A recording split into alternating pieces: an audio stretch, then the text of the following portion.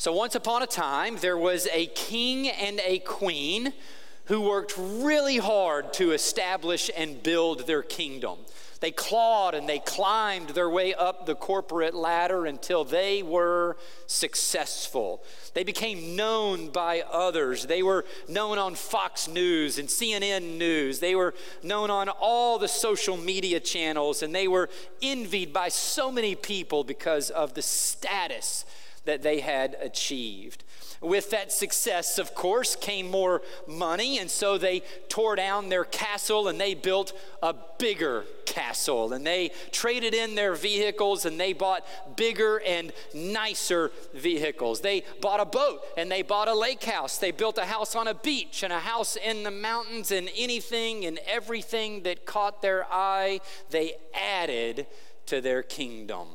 They bought their kids bigger and better stuff. They got them the best schools. They hired the most excellent tutors, the best coaches for their teams, the best instructors for their instruments they played. They were building their kingdom, their kids' kingdoms, and their grandkids' kingdoms. But they did not live happily ever after, because it was never enough. They built all of their kingdom. They focused on their children's kingdom, but nothing ultimately ever satisfied. It was never enough, and it never is enough. It's so easy, though, to get caught up and fall for the world's view of success, that you and I are the kings and the queens of our own domains, and that we are to build up bigger and better kingdoms for ourselves. The goal is to chase after bigger and better jobs and more fame and more money and more stuff and a prosperous economy, a flourishing nation where our kingdom is nice, where our kingdom is comfortable, where it's entertaining, and it is what is best for us. The only problem is you and I weren't made for this kingdom. As a matter of fact, if we're in Christ, we've said yes to Jesus, we aren't even of this kingdom. We shared this verse during our prayer series in Colossians 1:13, where the Apostle Paul says, "For he has rescued us already from the dominion of darkness and brought us into the kingdom of the Son he loves." The moment you and I said yes to Jesus, we were transported from one kingdom and into another, and we became citizens of heaven. The Apostle Paul says that in Philippians 3:20. But we are citizens of heaven, where the Lord Jesus Christ lives. And being people that are citizens of heaven and from another kingdom, that makes us ambassadors of that kingdom while we live here. Apostle Paul addressed that in 2 Corinthians 5:20, where he says, "So we are Christ's ambassadors. God is making his appeal through us." As those who are spiritually united to Jesus and already citizens of his heavenly kingdom, he places us where we live, not to build up our own kingdoms, but to represent his kingdom. And he does that by putting his own life in us to be expressed through, to be manifested through us, and to share the values of his kingdom with the world that we live in, where he's placed us. And we see this, of course, in the lives of the disciples. We see it in the lives of the early church after Pentecost, when he sent the Holy Spirit and the Holy Spirit came to dwell in them, and he transported them into that heavenly kingdom and left them there as ambassadors of that kingdom in the place where they lived. In Acts chapter 17, this is the way that the religious leaders described those disciples and early church members. 17:6 says, "These men," as a reference to the disciples in the early church, here's the description, "who have turned the world upside down, have come here also." The disciples in the early church were known as those who were turning the world upside down. Why? because the values of the kingdom that they were now from were being manifested through them by Jesus into the world they lived in. And those values of that kingdom are very upside down from this kingdom. And the people obviously took notice, and it felt like everything was being uprooted and turned upside down. And so this morning, we're going to be beginning this brand new series that we're calling the Upside Down Kingdom. We're going to be looking at how Jesus does the same thing in and through us as we make ourselves available to him as citizens of his kingdom and as ambassadors to this world of that kingdom. It's going to be a study through the parables of Jesus. Jesus often taught in parables. A parable is a story taken from real life or a real life situation from which a moral or spiritual truth is drawn. Many times throughout the parables, he references the kingdom or the kingdom of God. He would say, the kingdom of God is like, and then he would share this story, a parable with them to describe what it's like. So we're going to learn what the kingdom of God is like. The place that we're already citizens of. What's valued in that kingdom, and how does he want to manifest and express those values through us into this world to turn our own world upside down through us? Today, we're going to be beginning with a parable that's been called the parable of the sower. Sometimes people refer to it as the parable of the soils. I think that's a little bit of a better title for it, and you'll see as we dive into it. And I will say that this parable isn't going to be like the rest of the parables that we draw from or we learn from, because we'll be learning specific values of the kingdom throughout the rest of the series. This one is going to help us see better how these values get expressed through us and the things that can even limit these values being expressed through us and limit the turning of our world upside down. I'm going to read through the whole parable. Jesus even explains what the parable is about. I'm going to read through that, and then I'll come back and we'll dive into each one or each aspect of it just a little bit more deeply. Jesus says this, beginning in Matthew 13, chapter 13, verse 3. A farmer went out to sow his seed, and as he was scattering seed, some fell along the path, and the birds came and ate it up. Some fell on rocky places where it did not have much soil. It sprang up quickly because the soil was shallow, but when the sun came up, the plants were scorched and they withered because they had no root. Other seeds fell among the thorns, which grew up and choked the plants. Still other seed fell on good soil, where it produced a crop 100, 60, and 30 times what was sown. Verse 18, Jesus continues and says, listen then to what the parable of the sower means. When anyone hears the message about the kingdom and does not understand it, the evil one comes and snatches away what was sown in their heart. This is the seed sown along the path. The seed falling on rocky ground refers to someone who hears the word and at once receives it with joy. But since they have no root, they last only a short time. When trouble or persecution comes because of the word, they quickly fall away. The seed falling among the thorns refers to someone who hears the word, but the worries of this life and the deceitfulness of wealth choke the word, making it unfruitful. But the seed falling on good soil refers to someone who hears the word and understands it. This is the one who produces a crop yielding 100, 60, or 30 times what was sown. So Jesus uses 4 different types of soil, describes 4 different kinds of soil that seeds fall on. And the seeds, he said in verse 19, represent the word of God, or specifically he said they represent messages about the kingdom. This is what we're going to be talking about throughout this series, the messages of the kingdom that Jesus came to bring. And the 4 soils represent 4 different kinds of receptivity.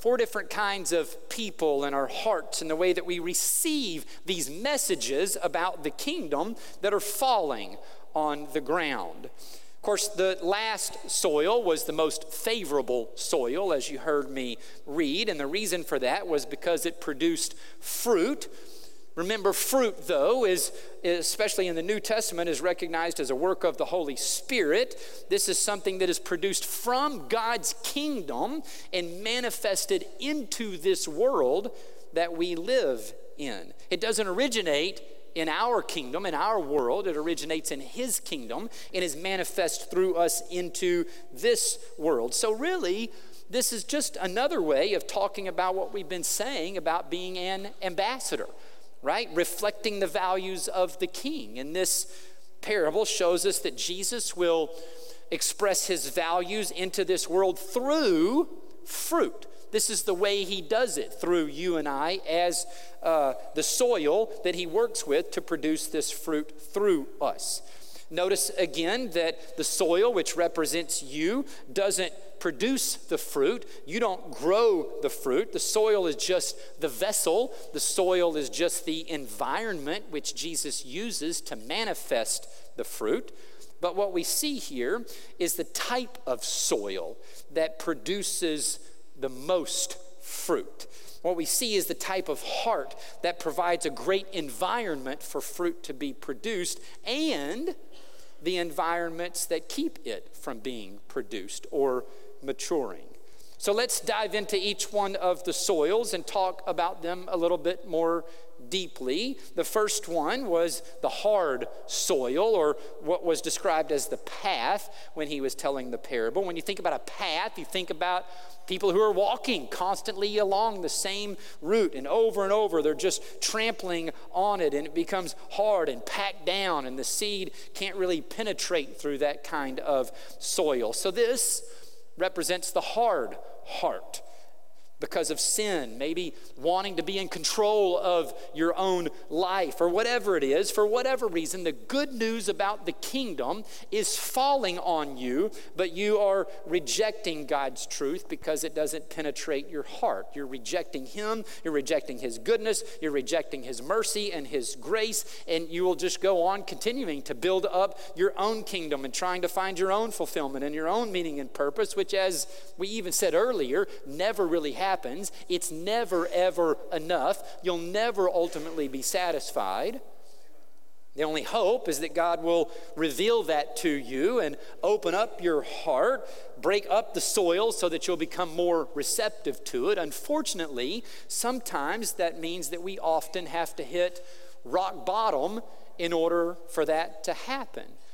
Some of you who are here and you've said yes to Jesus have had that experience, and being on this side of it, you're now thankful for that. It wasn't fun going through it. You didn't like hitting rock bottom, but you certainly know there was probably no other way that Jesus was ever going to get your attention if you didn't hit rock bottom, to make you open to who He really was and what it is that He was offering you over and above whatever it is that you were trying to accomplish on your own. And maybe that's where some of you are beginning to fall at this point. And my hope is that God will open up your heart so that you'll begin to see the truth about who He is and what He's offering you as well.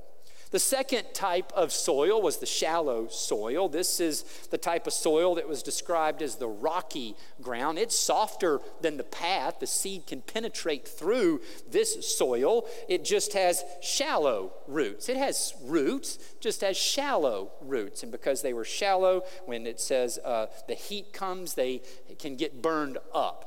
Now, a lot of people, I would say most, will try to tell you that this is not a believer, that this doesn't represent a believer, that the third soil doesn't represent a believer, and that the only soil that represents a believer in Christ is soil number 4, which we saw was the good soil. But I'm just telling you, I don't see that here in the text. I don't see it. I mean, first of all, Jesus says that this person, that this soil, this hard soil that represents this type of heart, receives the word with joy. Who receives the word with joy?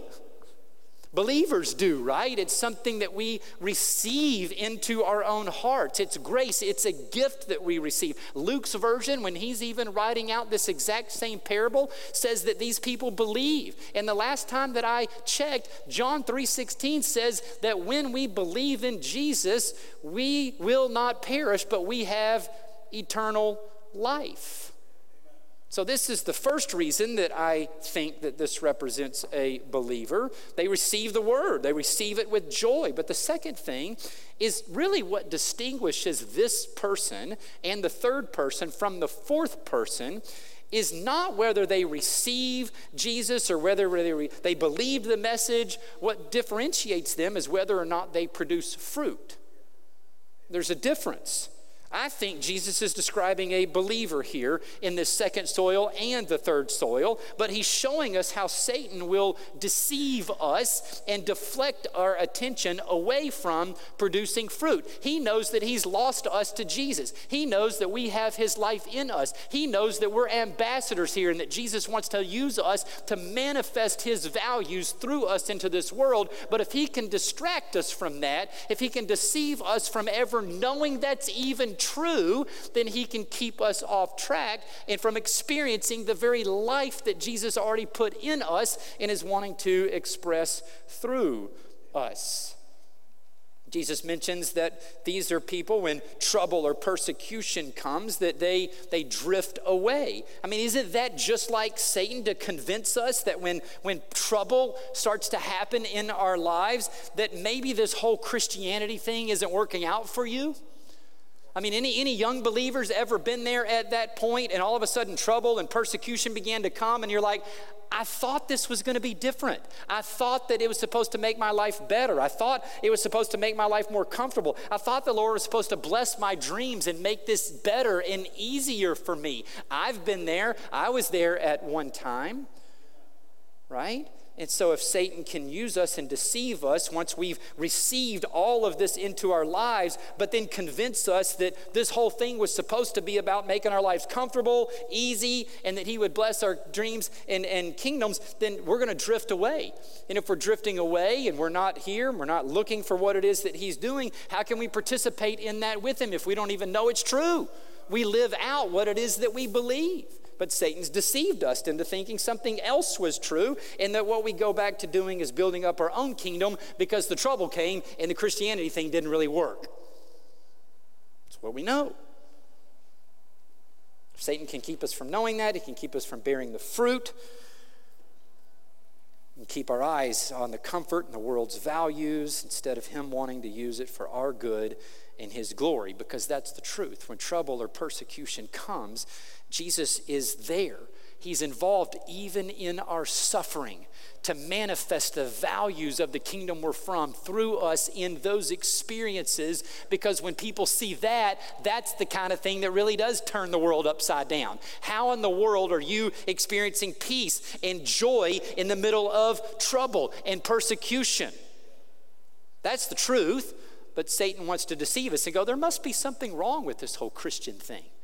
And we fall for it because it sounds like he's probably right. The third type of soil is what I would call the consumed soil. This is the type of soil that allows other stuff in it to consume it and to take it over. He described thorns and weeds that grow up around the plant and choke out the plant so that it doesn't produce the fruit, or the fruit doesn't mature. And in a similar fashion, a consumed type of heart is one that gets consumed with the things of this world, and they take over our lives rather than the fruit production that Jesus is wanting to manifest through us. Jesus mentions two specific things that we get consumed with, that Satan puts before us to consume us. One was the worries of life. Satan will keep us preoccupied and worried about financial problems and our kids and our grandkids and their problems and disease and sickness and cancer, and worried about the economy and politics and all the relational issues that we get involved with between boyfriends and girlfriends and spouses and every other kind of relationship that we're in. And as we focus on these things, then of course they're going to begin to consume us.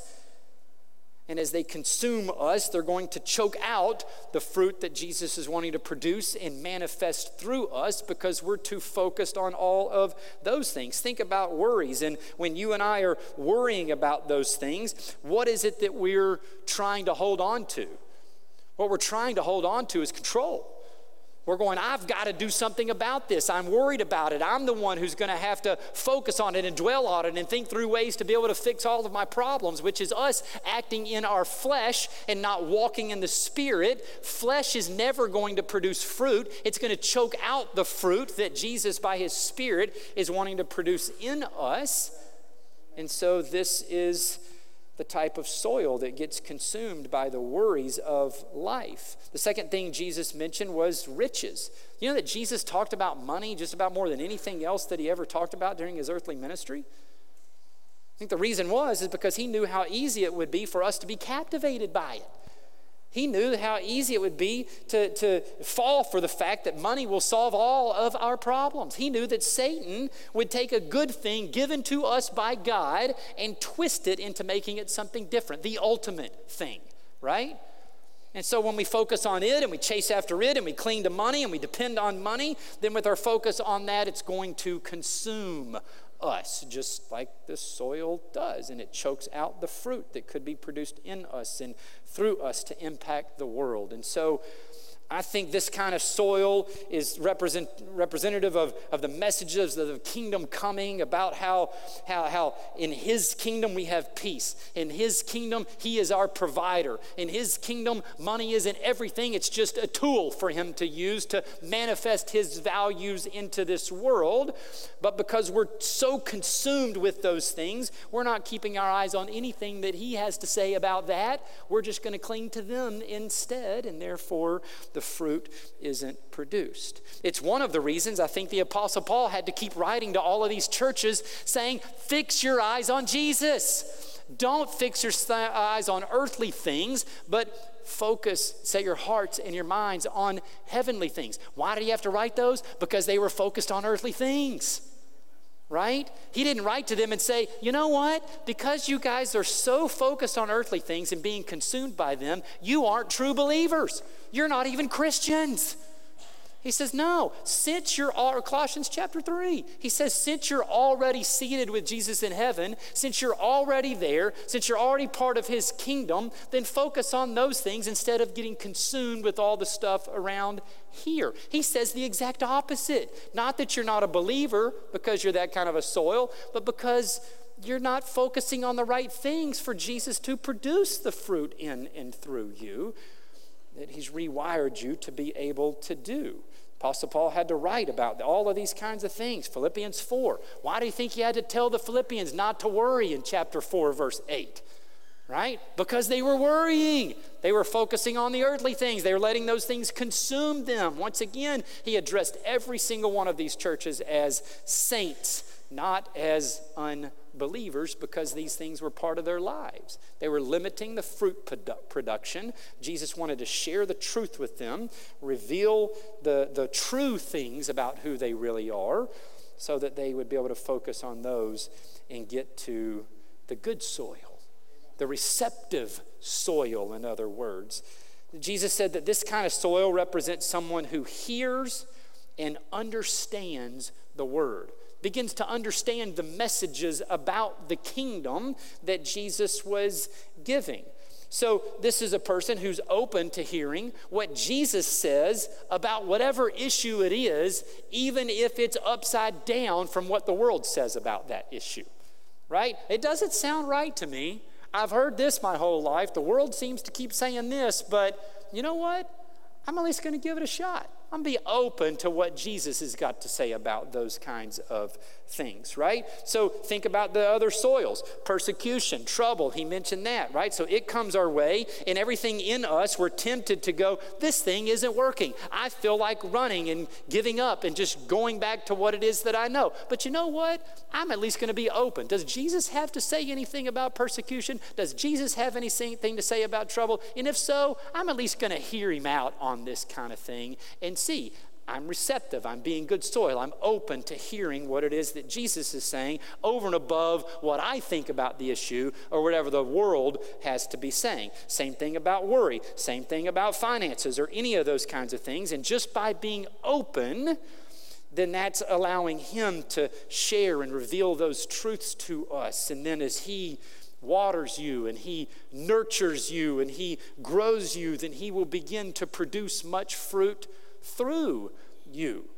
The people in the world will begin to see all the fruit that's being manifested through you. It's going to be so different than the fruit of this world. It'll be upside down from everything else the world is seeing. And Jesus is going to use that fruit that's being produced through you to draw others to himself and invite them into his upside down kingdom as well. So I just don't see that through this parable that Jesus is using it to try to show us that no true believers ever drift away because of trouble or persecution in their lives. That no true believers ever lets worries into their lives and never lets the deceitfulness of wealth choke out fruit from them. I don't think the whole point of the parable is to show us that the only kind of true believer there really ever is one who's always good soil and bearing an unimaginable volume of fruit in their lives constantly. It's not where we find ourselves, right? It's the same thing that we talked about the Colossians. I mean, think about even one particular letter where Paul had to write to the Corinthians. Oh my gosh. I mean, we've done this before. You've read Corinthians. It's a messed up church. You talk about being focused on earthly things and all the things Paul's having to correct and have to, they're even described as fleshly Christians, carnal Christians, right? They had the life of Christ in them, they had the Spirit, but they're walking by their flesh and they're focusing on all of these earthly things. And yet at the very beginning of the letter, Paul still addresses them as what? Saints. They're still who they are, right? And so he's writing to correct the false beliefs and saying, don't be the shallow soil. Don't be the consumed soil with all of these other things. Here's the truth about who you are. Here's the right way to think about these things then from the kingdom that you are now from. So be open to those as the good soil and allow him to produce this fruit in and through you and express those values to others around you. And the same thing is true of us. The goal, of course, is for us to be the good soil and receptive, allowing him to show us who he is and who we are in him and what it is that he values, the values of the kingdom we're now from, and how he wants to express those through each one of us. And so I guess my question is, which soil are you this morning? Have you been the hard heart where you've been closed off to him, and for whatever reason you're here today because somebody invited you or you're watching online, but you've never taken a step of receiving Jesus into your life? You've been closed off to him. You've rejected him and his truths and don't really understand it. Would you just at least be open? Would you make yourself receptive to even just praying an honest prayer? God, I don't know if I believe in you. I don't know if you're real. I don't know if this whole thing about Jesus rising from the dead and whatever else is all true. But hey, if it is, then show me. Just pray it. I'm open to seeing if it really is true, and you'll reveal that to me, right? Maybe that's the step he's asking you to take this morning. Maybe you feel like you're the shallow soil, and you've been running every single time that trouble comes your way, every single time persecution, you disappear from church. We don't see you for 6 months until life gets good again, and then you roll back around when life is going good. And Jesus is saying, listen, I'm involved even in all of that, and I want to reveal to you how I'm involved in that and how I want to use it even for your good and for our glory, and how I don't want you to disappear and just come back whenever it's good. I want you to make yourself available to me. I want to do stuff in you even during those times. Or maybe you feel like you've been the consumed soil where you've just been owning your worries and allowing them to consume your lives and all the things that you've got to do to fix those things. Or the deceitfulness of riches and the worry of that and how it's going to make your life so much different if you grab a hold of more and all the stuff you can buy with it. And maybe he's saying to you, turn your worries over to him. Turn your money over to him. Allow him to be your life and express his life through you, and use it in his kingdom work to manifest the values of that kingdom in and through you here. The message is to then be the good soil, right? To be open, to be receptive to hearing his truths for how he wants to work in and through you. Wouldn't it be great if the people of Tyler were to go, wow, would you look at that? The people over there at Colonial Hills, man, they are turning this whole community upside down. This whole community is being turned upside down because of what the people at Colonial Hills are doing. Why? Not because of what we're doing, but because we're just good soil. We're just open for him to work in us and through us. And as he manifests those values, it's what he's going to do. He's going to use it to get people's attention, to share with them the same love and grace and mercy. And so my hope and my prayer is that that would become a reality, that that's what people really are saying, because you and I are good soil. We're open, we're receptive for what it is that he wants to reveal and for how he wants to express himself through us. Let's pray. Father, thank you so much for today. Thank you for your word. Thank you for your truth, your grace, your mercy. Lord, I pray for anyone who's here who may have been the hard soil and they've yet to receive you. Would you give them the courage, the boldness to just pray and open themselves up to whether you're real or not? And if they do, would you convince them of that? Would you reveal your truths to them and how it applies to their lives? Father, for those who are here and just been allowing the trouble and persecution in their lives to lead them to disappear, to run from you and to run from the church and the family that they're connected to, would you, first of all, just reveal to them, remind them how much you love them, how much you care about them, how you haven't gone anywhere. They could have run and run and run and run, but it's never too far. They can't ever outrun you. Lord, would you empower them to just stay in it. Allow you to reveal your truths to them and what you're doing in and through that. And Father, for those who have been consumed by worry and anxiety, and riches, money, would you allow them to be able to release those worries to you in this moment? Would you begin to allow them to experience your peace, not because their situations change or their circumstances change, but because you are peace and they have it in their union with you. Father, allow us to be good soil where we're just simply open. We're available. You live in us. You dwell in us. You've made us a part of a new kingdom.